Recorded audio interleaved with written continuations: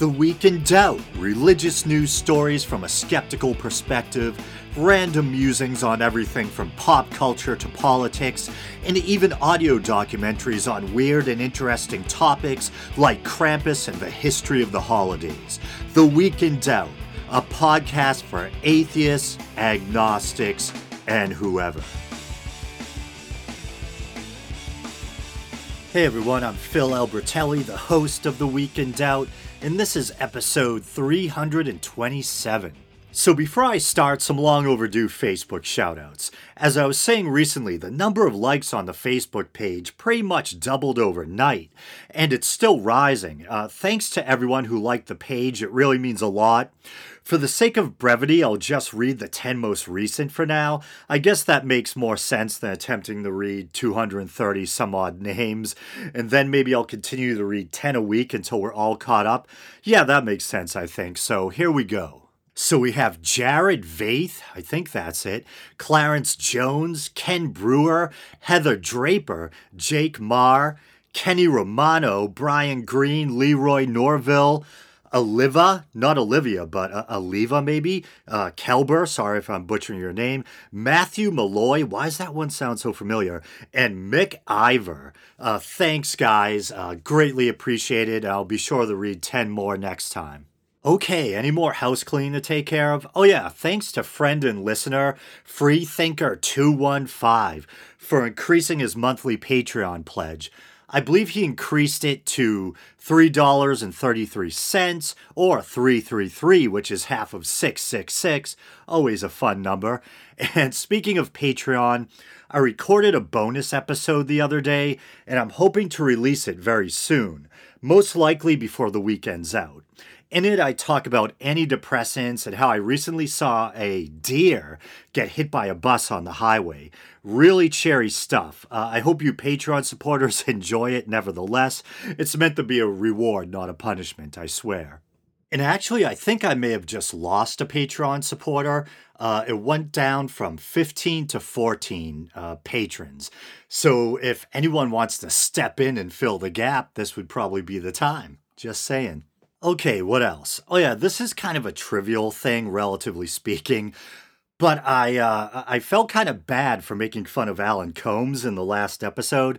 So I played an old Hannity and Combs clip last week that featured Christopher Hitchens, and I think I described Alan Combs as looking like a cross between Ichabod Crane and the Nazi who gets his face melted in Raiders of the Lost Ark.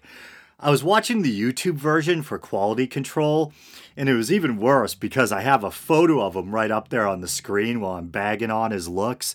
And it just seemed harsh in retrospect. I was like, geez, what's wrong with me, man? Here I am ripping into this dead guy. It's funny, though. I remember back in the day that people on the left, myself being a left-leaning person, would actually sometimes make the argument that Combs was kind of Fox News' token liberal, and they picked this awkward-looking milquetoast guy, the argument or accusation being that they probably intentionally chose an unappealing person to represent the left, Fox, of course, being a heavily right-leaning quote-unquote news outlet. I don't know if there's any merit to that, but I remember hearing that complaint being thrown around a few times. Poor Combs. I was about to make a wise-ass decomposition joke about how at least he got looking like a skeleton out of the way while he was still alive. What the hell is wrong with me? This, I swear, was actually supposed to be a mea culpa. I usually do my best to not, make fun of people, at least their looks or whatever. I think I'm just in a dark, sardonic mood or something. I don't know. Maybe it has to do with playing around with my antidepressant levels. I shouldn't blame it on that. What are you going to do? Moving on. And no, I'm not drinking alcohol at the moment. It's 3 in the afternoon as I'm recording this, and that's the sound of 100% natural cherry juice on the rocks. But anyway, I guess I'll talk about YouTube next. So it looks like I've run afoul of their policies yet again. In a sense, it's actually not that big a deal. I think my use of the material in question legitimately qualifies as fair use. I just don't care enough to fight it. I'm still just happy I got them to turn monetization back on for me after the last debacle. So this time, I think it was about a week ago, I was notified that I had received a strike on my channel. And just like baseball, three strikes, you're out for the most part, I think.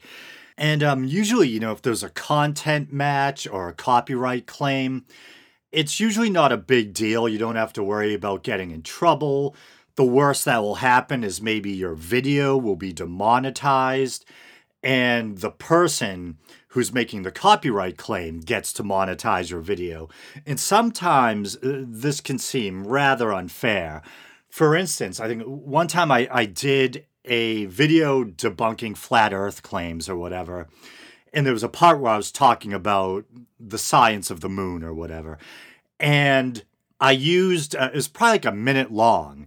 I think it wasn't even a movie clip. It was just a GIF or a GIF, whatever you call it. This little low quality loop I grabbed off of Google of one of the characters from Dragon Ball Z, Gohan, I think, here I am nerding out, turning into a giant ape while looking at the moon. And it was kind of a stupid joke, but, kind of corny, but it tied into what I was talking about. And so this was probably at least a 15-minute video, and this was probably like a minute long or under clip. And Toei Animation or Bandai, whatever it is, whoever owns the copyright to Dragon Ball Z and its characters, made a copyright claim. I didn't get in any trouble, but to this day, not that I think that video ever made really any money, but if it has been making any money, they're the ones to get it. They got the right to claim monetization on that video. And this is a scenario that happens to a lot of content creators, unfortunately. You pour a lot of time and effort into creating what is, for the most part, an original work, showcasing your own sincere thoughts on a subject, a topic. Maybe it's a reaction video or whatever. And maybe to illustrate your point, you add, a quick little clip. Or if it's a reaction video, you're showing what the person on the other side of the argument originally said, so people can get a better sense of what you're arguing against, And then the person who owns that small amount of copyrighted material that's appearing in your video ends up being the one making money off of your video, even though it's 95% original content or whatever.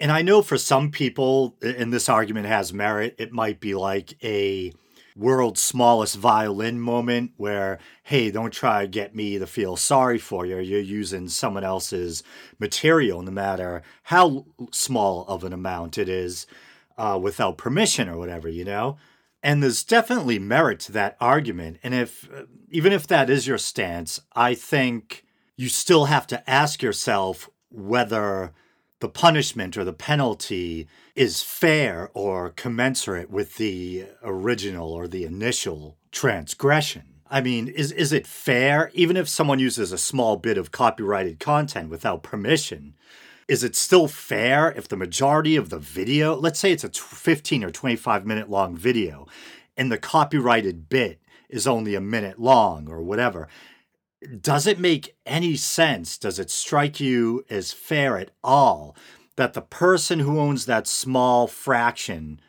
of copyright content should be able to solely monetize the video? If you wanted to maybe allow the content creator to continue monetizing the video, but a justifiable portion of the monetization goes to the injured party, the person who owns the copyrighted content, that would be fine. Or if you want to demonetize the video altogether, no one gets any money off of it, that would probably be fair too. Or even if the injured party wants the video completely taken down, that might be fair as well. And if you want, the content creator can re-upload the video in an altered form where they remove the infringing bit of content. But fully rewarding monetization to the other party, it makes me think of like some feudal lord riding by, grabbing a peasant by the ankles and shaking all the spare change out of his pockets. It just seems like big companies preying on the little guy. Or, maybe it can also serve as a morally questionable way for people to seek revenge on their critics. Instead of rationally responding to your interlocutor's criticisms, just file a copyright claim instead, and who knows, maybe you'll end up making money off of that video they put so much hard work into. But as I was saying, at least with a basic copyright claim, you don't really have to worry about finding yourself in the proverbial doghouse or your channel status being affected. A copyright strike is more serious. I believe with a copyright strike, the video gets taken down entirely. And as I was saying earlier, if you pile up 3 of those, 3 strikes and you're out, I think they can actually just shut down your whole channel. And I believe the offended party, has to go out of their way to initiate a copyright strike or a takedown or whatever. So they really have to kind of have a bug up their ass about it.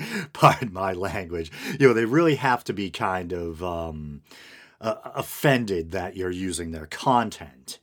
And I can kind of see that if you just took someone else's content and uploaded it wholesale without making some effort to make it transformative, where you're commenting on it or this and that.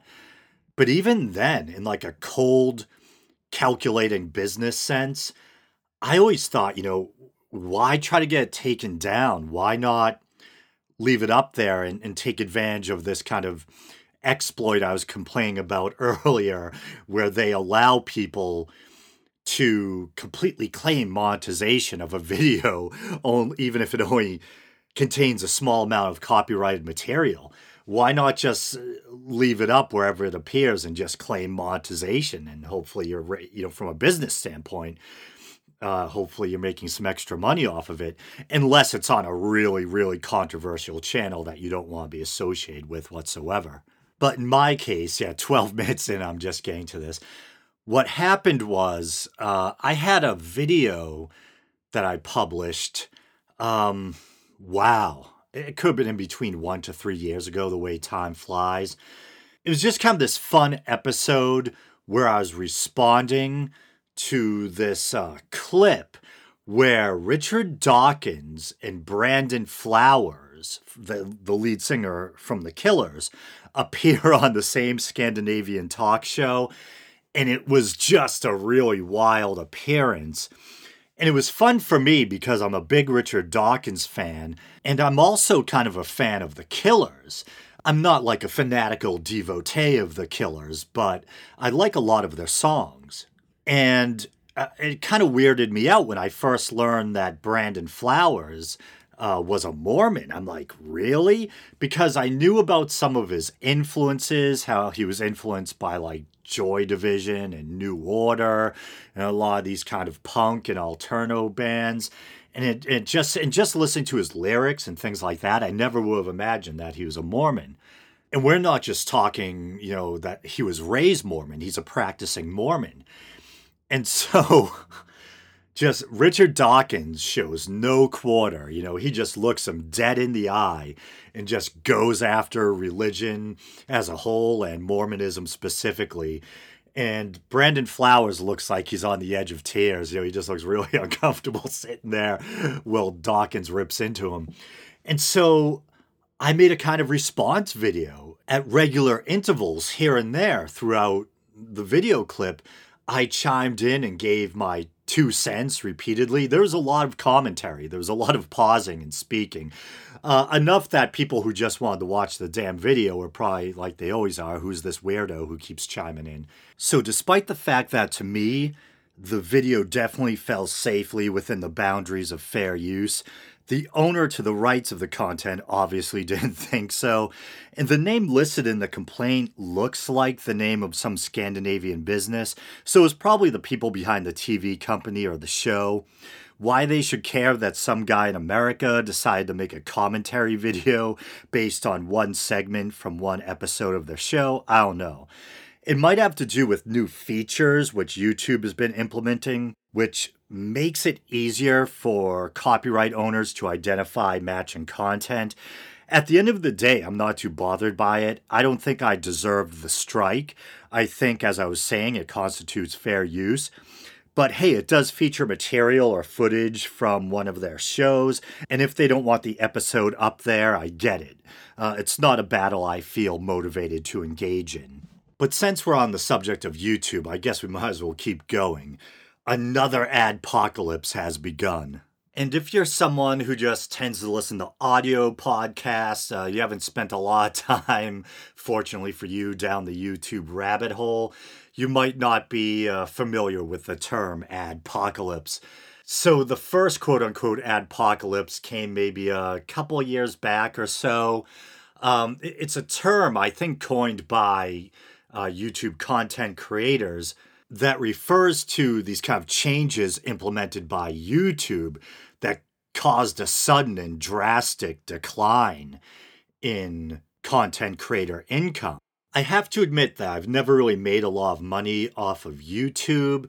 As I was discussing recently on the show, prior to when my channel had been temporarily demonetized, I had just begun to make about 180 a month off of YouTube.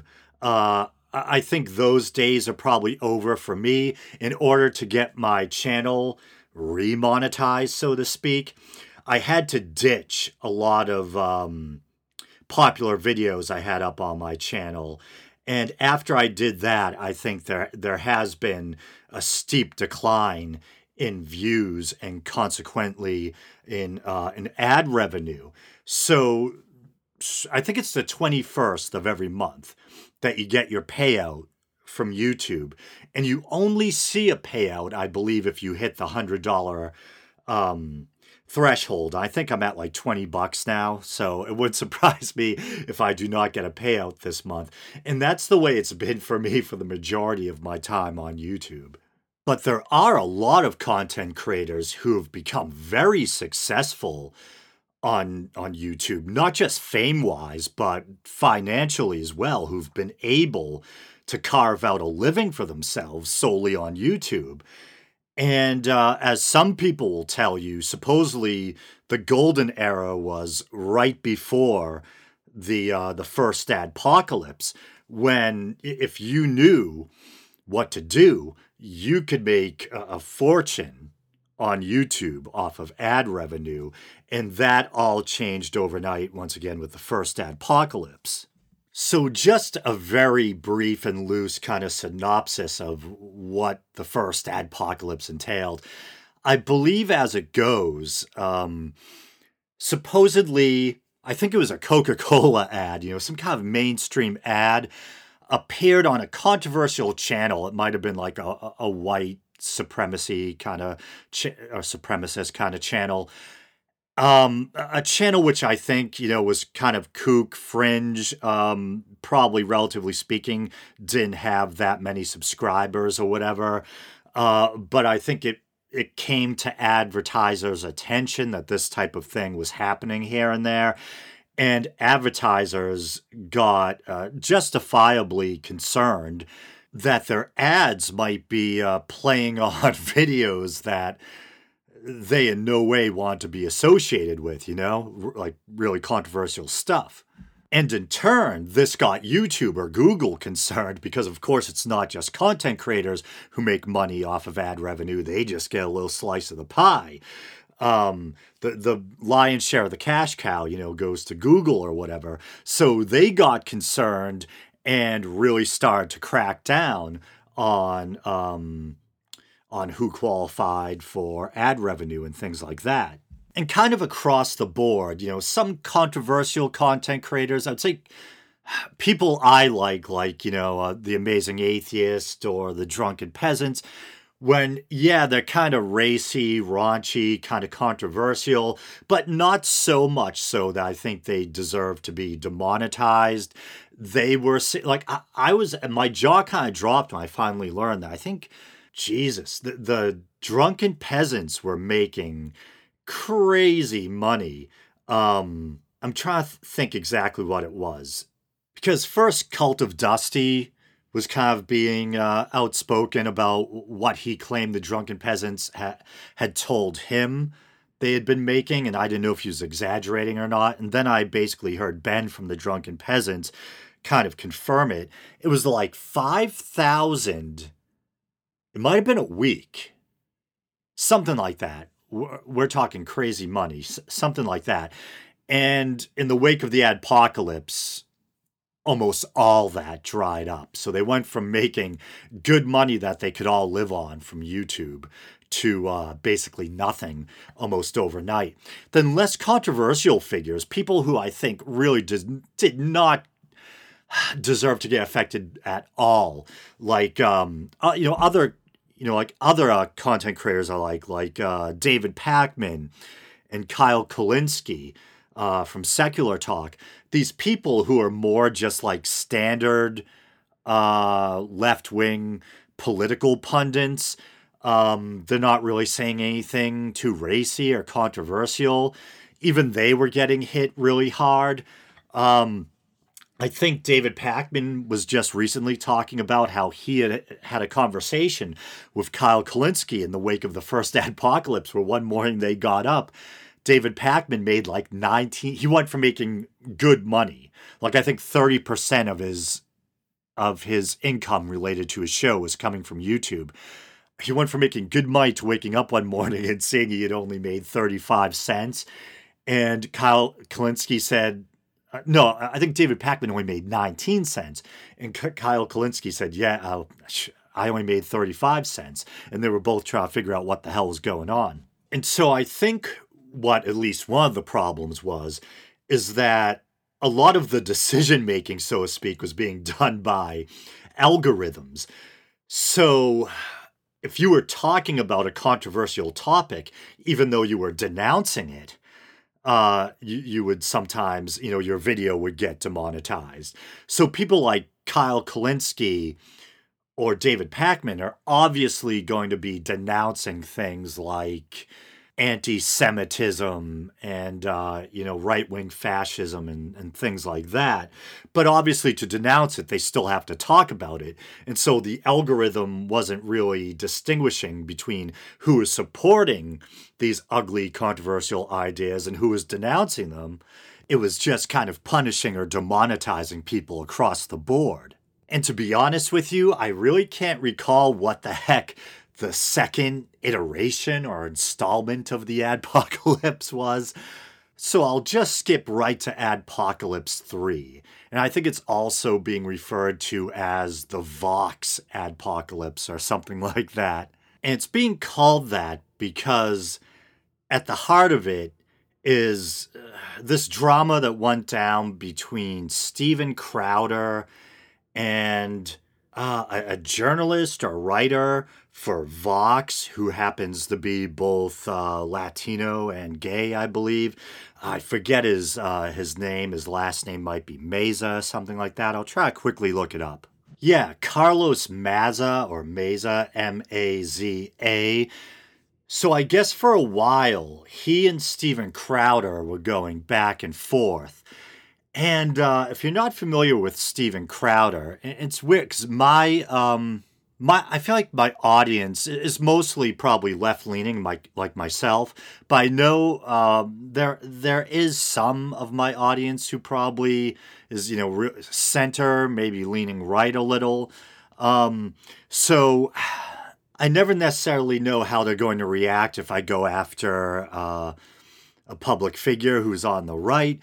But since day one, I've always said that, or at least insinuated that, this podcast is supposed to be about intellectual honesty and me saying what I think and feel without censoring myself, while at the same time trying to be relatively respectful, unless we're talking about Alan Combs, apparently, And so to be honest, I do not care for Steven Crowder. I think only once did I see Steven Crowder do anything that kind of made me laugh, and that was his Cenk Uygur impression, which I thought was pretty good. And so I was a kind of long time TYT or Young Turks fan. I kind of became somewhat disenchanted with them remember when Islam was like the focal point for a while? And it seemed like a lot of times they were kind of giving Islam a pass in a way that they might not with Christianity. And they started to go after Sam Harris, Richard Dawkins. So I kind of fell out of the habit of watching them around that time. I'd even criticized them on the show a bit. But that being said, I don't hate Cenk Uygur or TYT. In fact, over the past maybe half a year, I've even been kind of getting back into the habit of listening to and watching them. I feel like I'm a little bit more guarded and vigilant now, when I'm consuming their content. But I still enjoy them sometimes, and I don't bear them any ill will. And as annoying as maybe I find some of the new panel members or whatever, I still agree with a lot of what they say. All that being said, I do have to admit that I did get a chuckle over Steven Crowder's impersonation of Cenk, where he's like drinking bacon grease out of a pan or whatever. But otherwise, I've never really cared for Steven Crowder, to be honest. To me, he's like a Fox News experiment that escaped and was given his own show. And I've been aware of him for a long time. I think I started to become politically aware, kind of, or more politically aware, sometime after 9/11. And I started out by consuming news content across the board. I would watch CNN, I would watch MSNBC, and I would watch Fox News. And I can remember back in the day when Greg Gutfeld was first given, Red Eye, that kind of edgy middle of the night comedy show that appeared on Fox News. And I actually used to enjoy that somewhat. And I think Crowder may have appeared on Red Eye. I forget. But I think I kind of connect the two in my mind because I see a similar thing. Both Red Eye and Crowder were Fox's attempt to appeal to a younger demographic, trying to be, a little funny and edgy, etc. And I think even back in the old Fox days, Crowder would identify himself as a comedian, and I never really found him all that funny. I don't think that I'm necessarily a barrel of laughs. Maybe sometimes my humor is a little cringy, but I don't identify as a comedian. And I always disliked Fox News's kind of brand of ambush journalism. And I think they used to send Crowder out like they used to send Jesse Waters out, to kind of like ambush people. And Jesse Waters, now if I had to make a short list of public figures that I just absolutely despise, that fill me with loathing, he would be up there. Just to me, one of the most smug, insufferable creatures I've ever had the displeasure of viewing.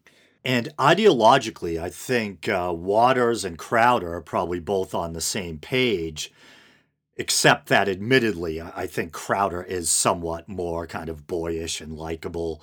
But that's not saying much when you compare him to Jesse fucking Waters.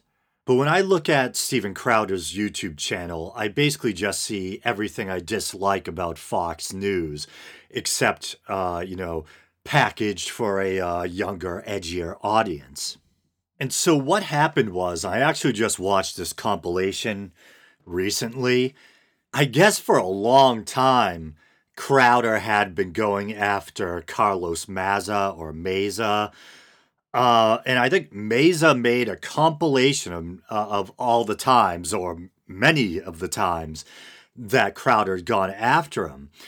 And it's just clip after clip after clip of Crowder referring to him as the gay Mexican, the lispy little queer, Vox's token gay atheist Mexican or whatever.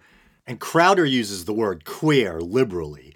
And this is funny because I'm a big Joe Rogan fan and a big David Pakman fan. And I had recently watched Pakman's appearance on Rogan. That had been something I've been looking forward to for a long time. And I found myself agreeing with both of them for the most part.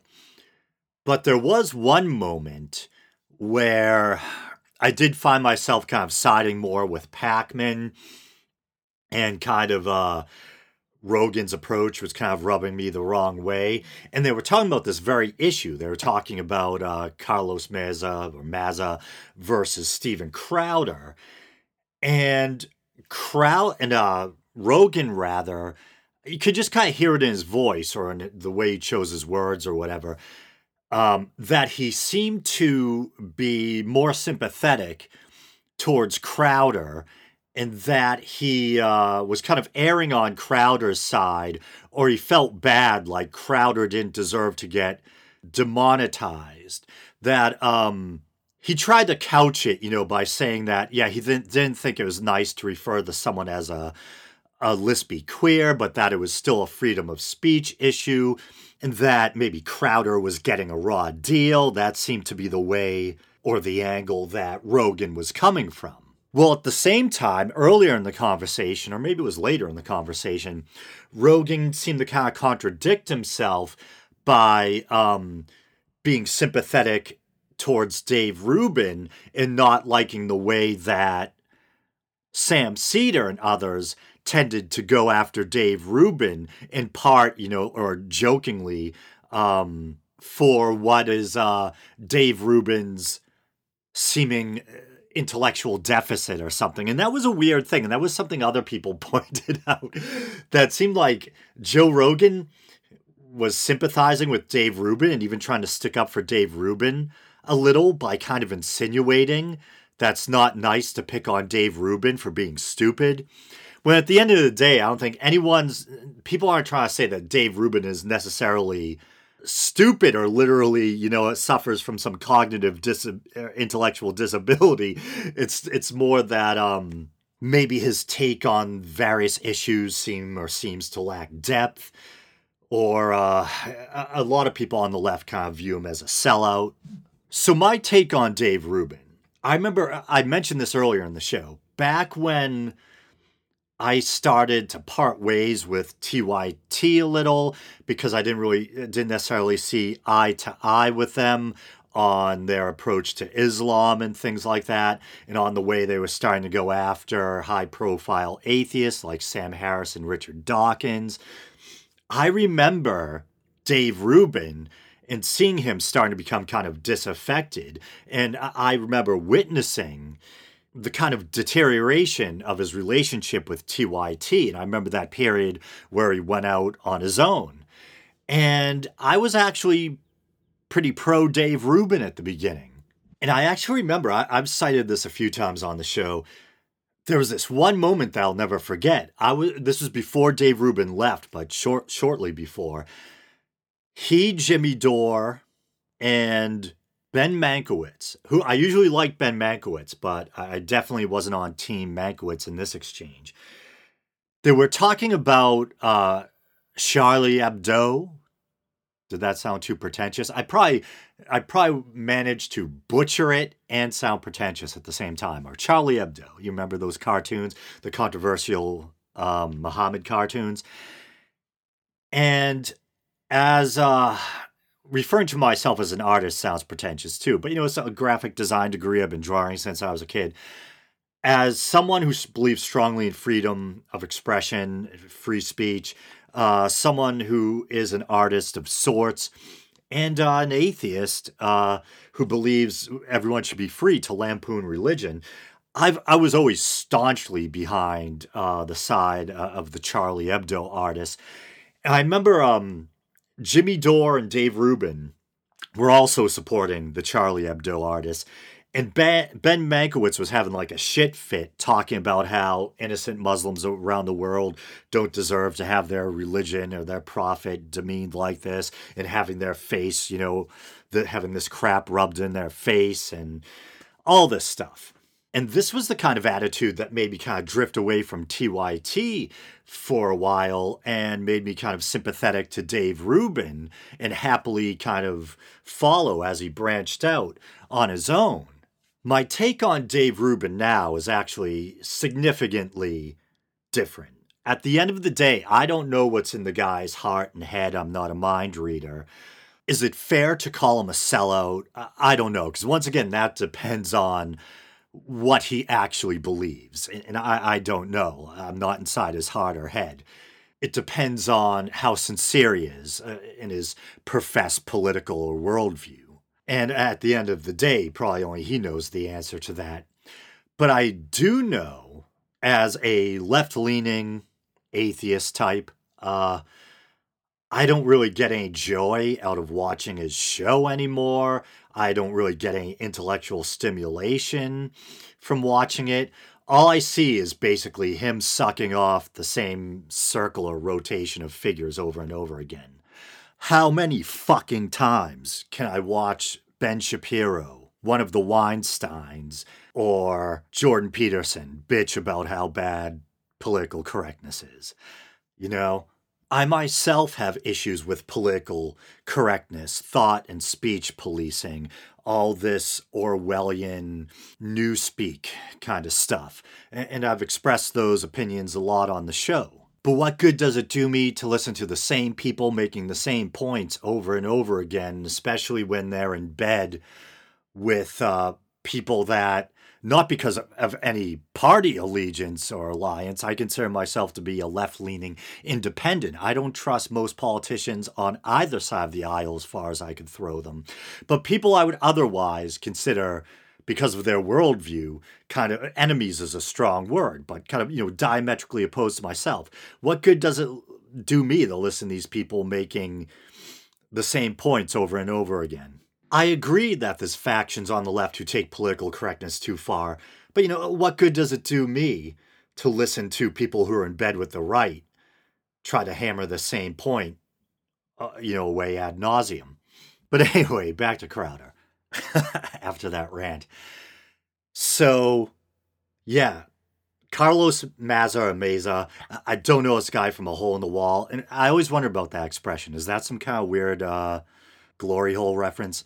Anyway, yeah, I really don't know anything about that guy. I barely know anything about Vox. This is all new to me.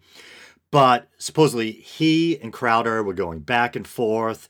I think at first, he was kind of asking YouTube to do something about the guy, but they didn't really do too much. And then he released this kind of tweet storm with, this kind of montage of all the times Crowder's gone after him on the basis of his sexuality, etc. And finally, YouTube decided to demonetize Crowder. So basically the same thing that happened to me not long ago, but just for different reasons.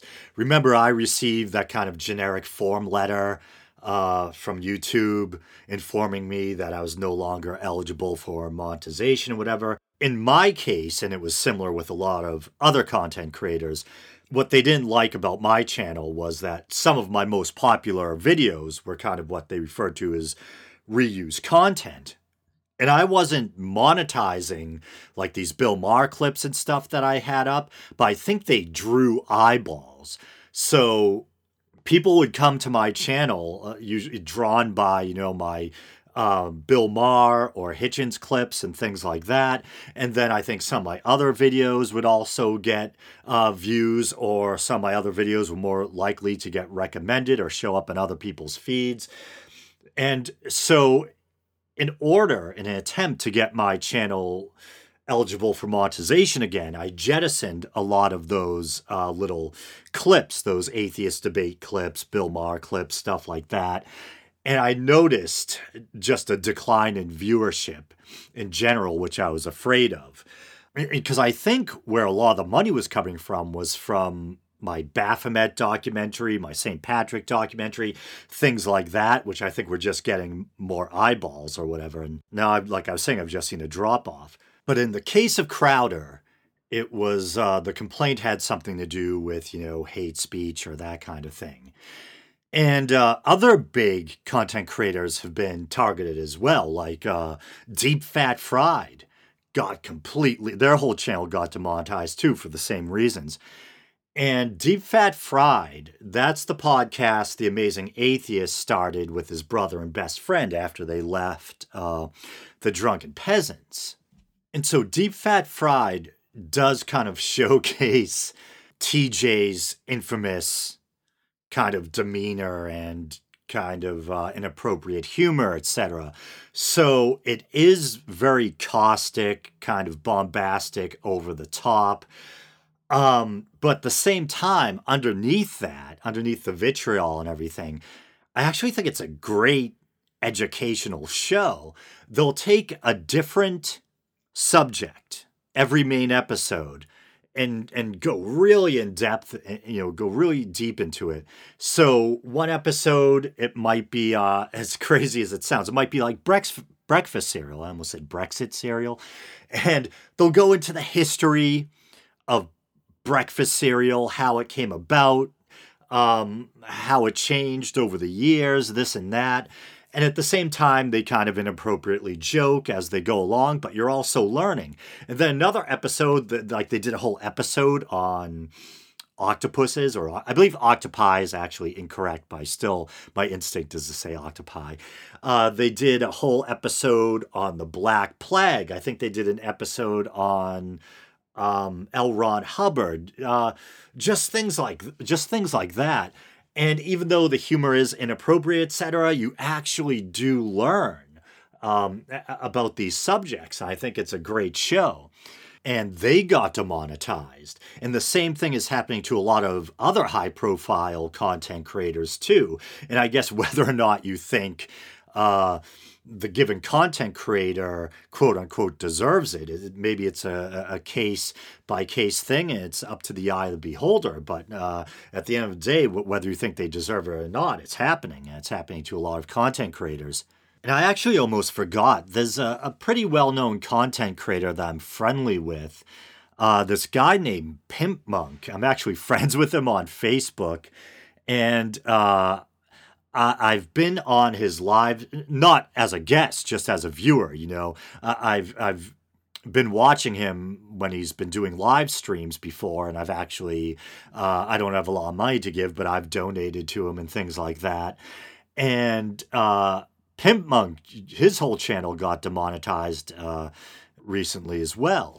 And I first found out about Pimp Monk through watching The Drunken Peasants. And I think, actually, he did invite me on one time. I think I donated to him, or I was talking in the chat.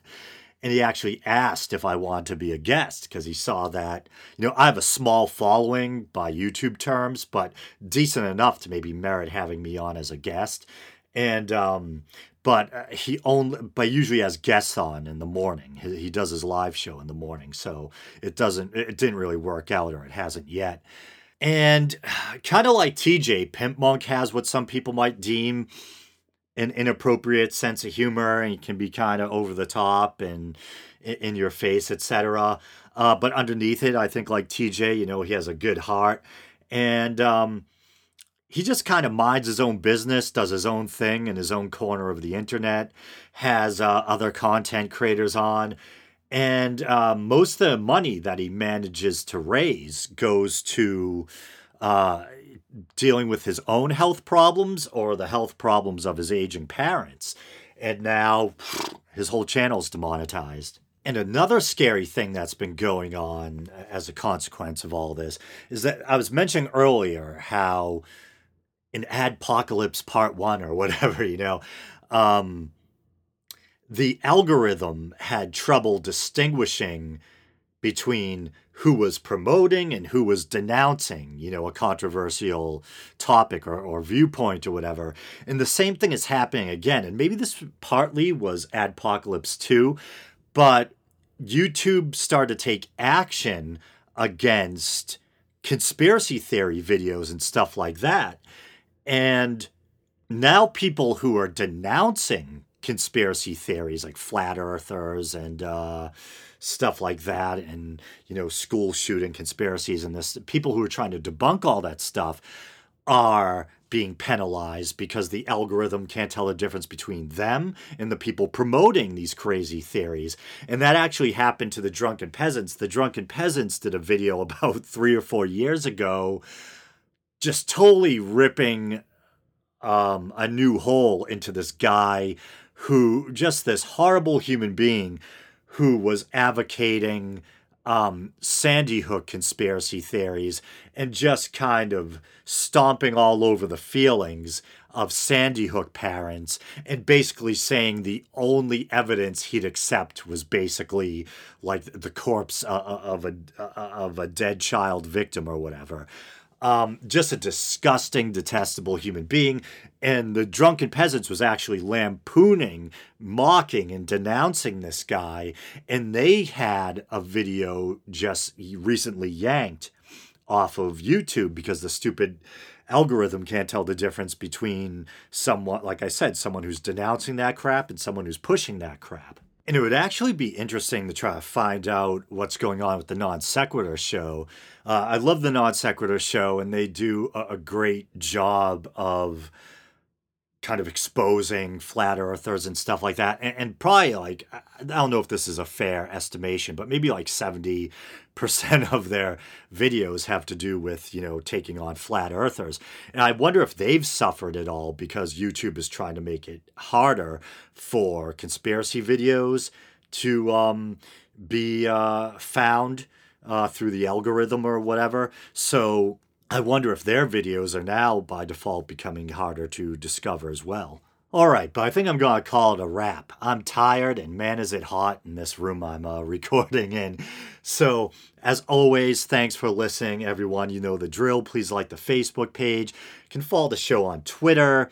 You can check out the YouTube channel. Maybe you're doing that now. If you want to support the show monetarily, you can go to patreon.com/theweekindoubt. Or you can go to Podbean. That's where I host the feed for the show. Go, search for The Week in Doubt. Go to the bottom of the Podbean page, and you should find a PayPal widget. There's all that alliteration. All right, brothers and sisters, thanks for listening, and until next week.